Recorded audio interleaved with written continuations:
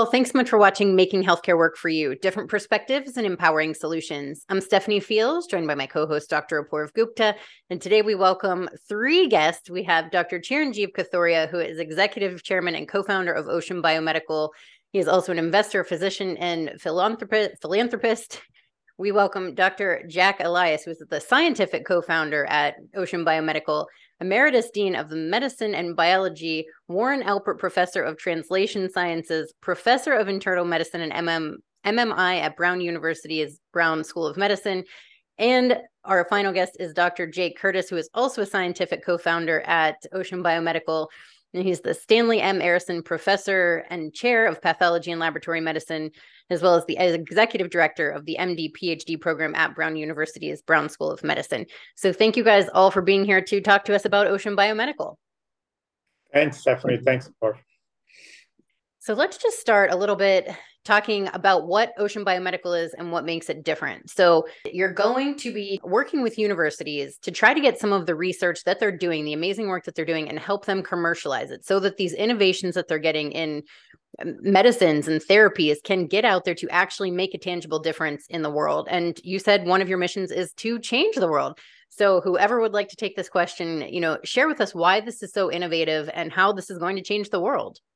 I think what's really unique about Ocean Biomedical, it's a really innovative business model that I think is going to change the paradigm of biopharma, research and investment.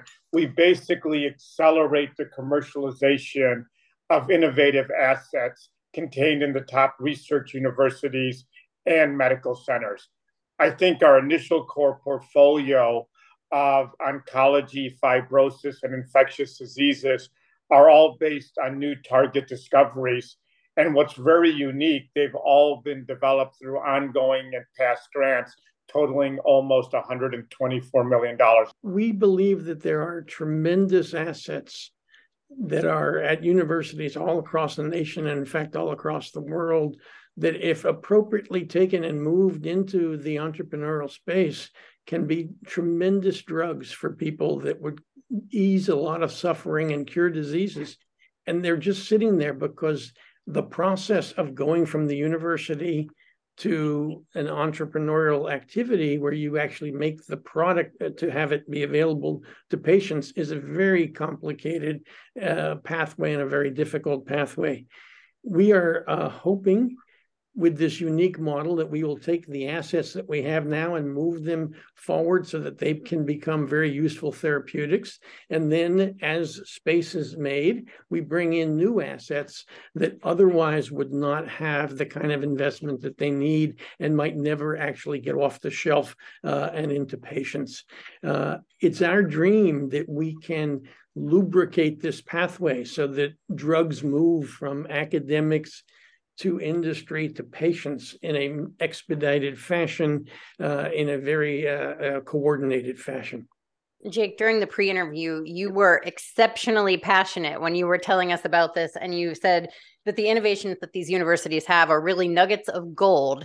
And you tell us, what is that? Because you were giving us a very vivid picture. These research assets are nuggets of gold, but the paradox is you can't just go harvest them down at your jewelry store at Cartier's.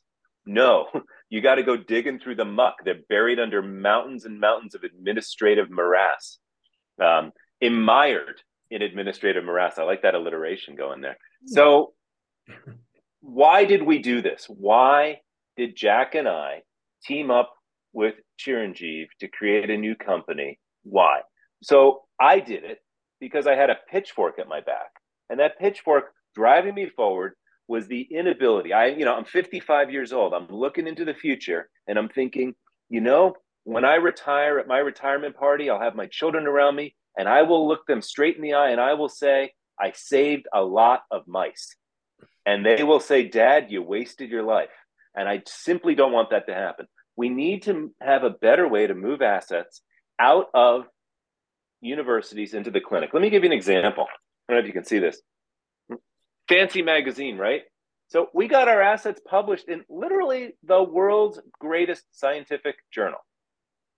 We've done it twice, once in Nature, once in Science. And yet still we struggled to put shots in arms. Let me give you an example.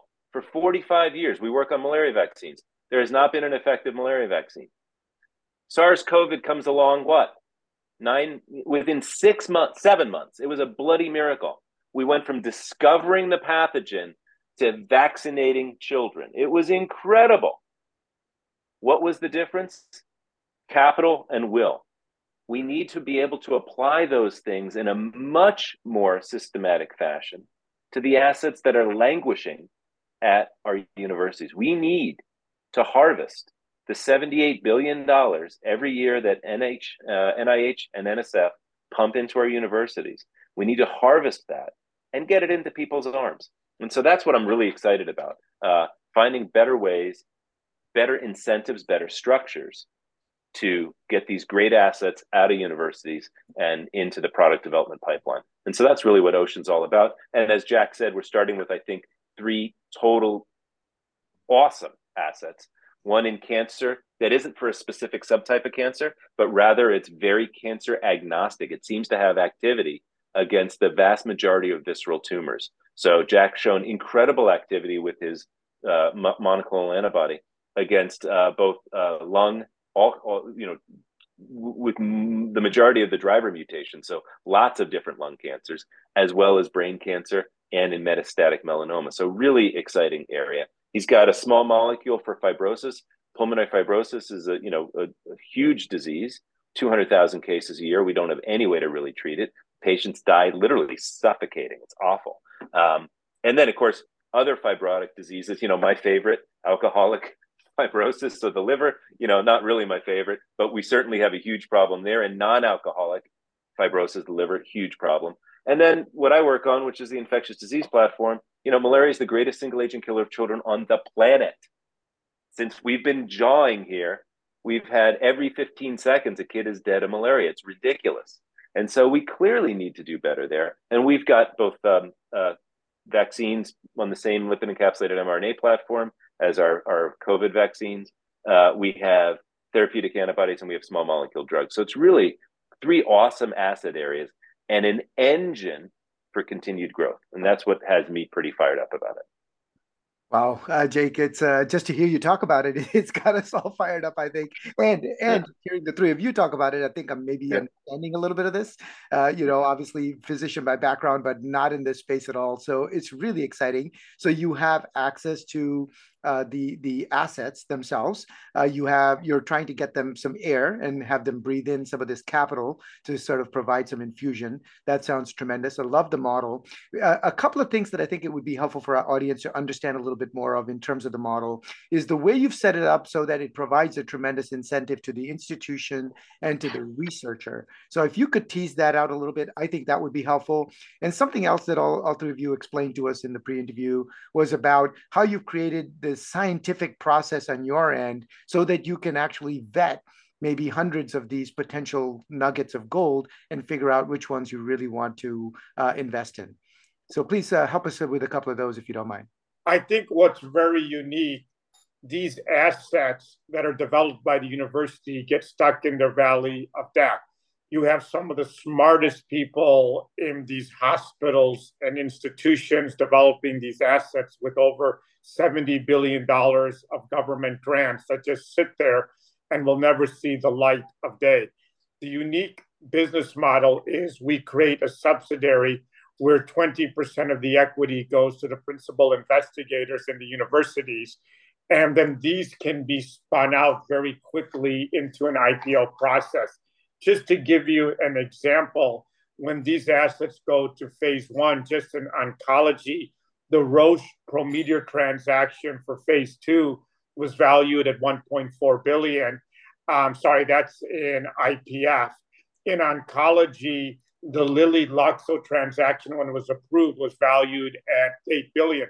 So it just shows how valuable these stakes are for the universities, which could really help with their endowments and their missions. And this can be done over 18 or 24 months. The other side of it is we have a multi-layered process for evaluating new potential assets to invest in.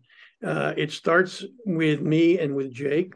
I have tremendous expertise in pulmonary medicine, critical care medicine, immunology, immune diseases of all sorts. Jake has tremendous expertise in infectious diseases and parasitology and others.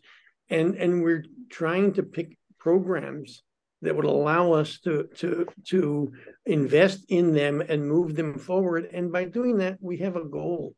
The goal is to be able to develop new treatments and new drugs to change the world. Jake just told you that malaria is the #1 killer of children in the world. That's a humbling statement. We want to change that. And we have set up a system where first Jake and I and others, scientists that we have working with us, will evaluate things, and we will then pass the more exciting ones and more useful ones on, hopefully for major investments. It is a way of getting a lot of the things done that the investigator needs to have done so that they have the resources to take a discovery in their lab and move it into, as Jake said, into the clinic. Vetting the assets, because of our structure, where 10% of the equity in the subsidiary is going to go to the principal investigator, that's unheard of, just so you know. Their alternatives kind of stink compared to that. So their alternatives are, one, to try and do the startup all by themselves. Most university faculty members are just not trained, equipped, or frankly interested in trying to go through that process. And of course, it's a humbling process, right? On day one, they go home to their family and say, "Oh, I own 50% of a startup." And by the time they get it funded by the vulture capitalists, it's down to 0.0005%. And so, it's like skiing down the Matterhorn in terms of their equity stake. So that's not very great. The other alternative is for them to license it out to big pharma, which really they get about 1/3 of the university's royalty stream, which is 1 to 3%. So when you actually look at that, and that doesn't happen until year 7, 8, 9, it's actually also not a great alternative. Or they come with Ocean, 20% is dedicated to the inventors. That's 10% for the principal investigator and 10% for the university. And it's non-dilutive up through phase 1. So it really is an incredible opportunity to an incredible incentive for them to bring their best assets for review at Ocean. So I think our challenge is going to be, how do we winnow it down? And as Jack said, initial pass is going to be Jack and I and our scientific advisors. We have a couple of so there's a scientific review. That's really important. It's got to be awesome science. There's got to be review at the licensure phase. How do you, what are the IP protocol, IP platforms? What are the licensing opportunities? And that's where you really need someone with expertise in tech transfer. We actually have a SVP specifically around external engagement, and this individual, his name's Daniel Baer, is going to be heavily involved. He has a background in tech transfer, having led the tech transfer office at Brown and at Harvard. And so he's got those connections in place. And then lastly, you really need a pharmaceutical product development review. Not every great piece of science can turn into a great drug. There are all kinds of barriers.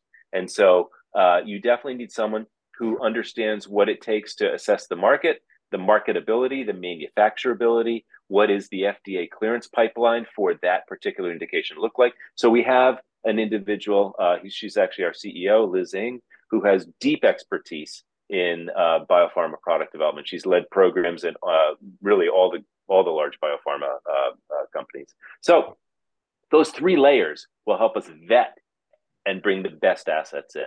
And so I'm really excited about that, as well as, of course, pushing forward with the 3 assets that we've really jump-started and nucleated Ocean around. I don't know if that answers your question. Definitely. Yeah, it's an excellent answer. Actually, love it. And I think it makes a lot of sense. Stephanie, I was just going to jump in quickly with a follow on to that, particularly with Jake and Jack as 2 researchers. I can, feel your energy and the passion that's coming through. I guess one question is, in addition to the financial ownership opportunity within Ocean Biomedical, because of your vehicle, do the investigators themselves have an opportunity to be involved and to remain engaged and participate in the direction of where the research goes as well? One of the challenges with licensing your IP, your intellectual property, out to a big pharma is it's basically, and I just went through this myself. It's like dropping your child off at college. And even though you know their cell phone number, they don't pick up. And so the problem being, you license it out to Pfizer, you kiss it goodbye. And remember, you have sweated in the trenches for 20 or 30 years developing it. You would give your left freaking kidney to stay involved, and big pharma, no thank you. So we have a very different philosophy. We as scientists understand there's no scientist on planet Earth that understands that technology better than the person that invented it. And so we actually have a program we will bring them in as scientific advisors. Now remember, that university professor, that PI, is typically not a product development expert. And so, they have to be brought in on the scientific side, not so much on the product development side. But I actually think that involvement is another powerful inducement for principal investigators to bring their science to ocean. And remember, at a university setting, the way the tech transfer offices work, the PI, the principal investigator, directs really where that intellectual property gets licensed. The one thing that's resonating for me, Jack, is something you had said in the pre-interview about how when you have worked with faculty in your capacity as dean, what your message was to them to exhort them to do more than just being parts of the community at the medical school. And without, trying to rephrase that in my own words, I'd just love it if you could encapsulate that for our audience, please. Sure, happy to. Universities are all different. There are some universities that are very, very entrepreneurially focused, that are very focused on developing new treatments and therapeutics and devices to help people. There are other universities where there is not the same push to get things into the entrepreneurial space and into the clinic. My message to places that have the latter perspective is that I think it's the moral and ethical responsibility of everybody who does research, everybody who takes $1 from the NIH to test out some idea. It's their moral and ethical responsibility to not stop with the discovery of that single question, but to take that question into society to help people. And what's been very clear to me is that when you put that message out there to the faculty at universities all over the nation, whether they've been focused that way or not, they understand it. It immediately resonates with them. And they understand that their responsibility is more than just giving the next lecture to the students in Biology 101. They need to make these discoveries and to capitalize on this moral and ethical responsibility, and then to show the students how to do that so the students can go out and have careers that do great things as well. I really like that the people are in the power position with this. I think it's really cool that the three of you all have degrees in medicine. It's your passion. Really making a tangible difference in the world is something that matters to you. And I loved before when you were saying, Jake, that you didn't just want to be able to say that you've changed the lives of mice. You were looking to change the life of men and women, men as overall. And so it's a unique situation that people can actually retain. They have 20% between the university and the investigator who retain that. But because of the background that the three of you have, you're able to find these things that you believe in your heart as a passionate person in medicine can really make a difference in the people, the kids who have malaria and preventing them. You even mentioned, I think it was the pre-interview, the military people who are going over there to serve in areas where they're at risk for these types of diseases that over here we very rarely think about. And so what is that like to you to know that you're giving these people the equity that they need, the vehicle to be able to get their new innovations out there and to be able to go find those nuggets of gold at these other institutions that may not be getting the same opportunities that people like Pfizer or groups like Pfizer might go to. And, 5 years down the road, you guys already have malaria, oncology, inflammation. What in the world do you think this is going to look like when you guys really are able to get your hands on these innovations and push them out to not just the people in the United States, but worldwide? So I think, maybe I'll start, then we can each have Jack and Jake quickly answer. I think, my dad always said, try to leave the world a better place than when you come. I think this can really change the way, humanity will develop. I envision in 5 to 10 years, hopefully just with our treatments, people won't die of lung cancer, brain cancer, and 5,000 kids a day won't, die from malaria. But just these 3 assets is just the beginning of what we can do. It doesn't only have to be in the US. It can be in Europe and Asia. Jack? You've said it very nicely, Chiranjeev.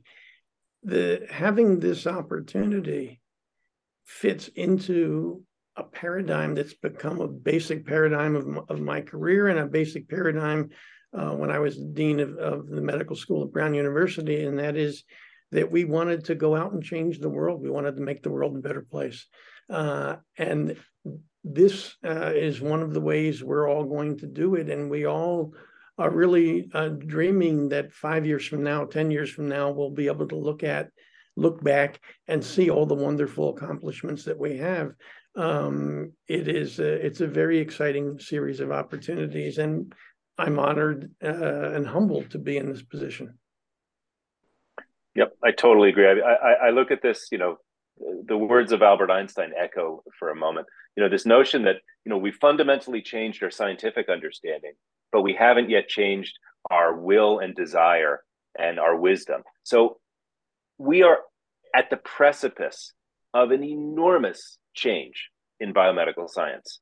Base editing, CRISPR-Cas, changing genomes, making vaccines, unbelievable treatments for cancer. We're ready. These ideas, however, are stuck, and they're stuck in university laboratories scattered all over this and other countries. And so if we can't catch up our ability to move ideas from the bench to the bedside, if we can't figure out a better way to do that, we're going to, be left with a really underperforming sector. And that's really not what we want to do. We don't want to go home having saved a lot of mice. We want to actually see this get into humans. So that's how I would finish it off. I'm really fired up, and hopefully Ocean's going to be the vehicle that'll do it. Thank you all for being here and sharing this. It really absolutely is something that's going to transform, I think, medicine overall. And I'm really appreciative that you guys are doing this. So thanks for being here. Awesome. Thanks. Thank you all 3 so much. It's a powerful sea change that Ocean seems to be out on the leading edge of. So really, I like it. It's good. thank you so much. And thank you all for watching. Awesome. We'll talk to you soon. Take care, guys.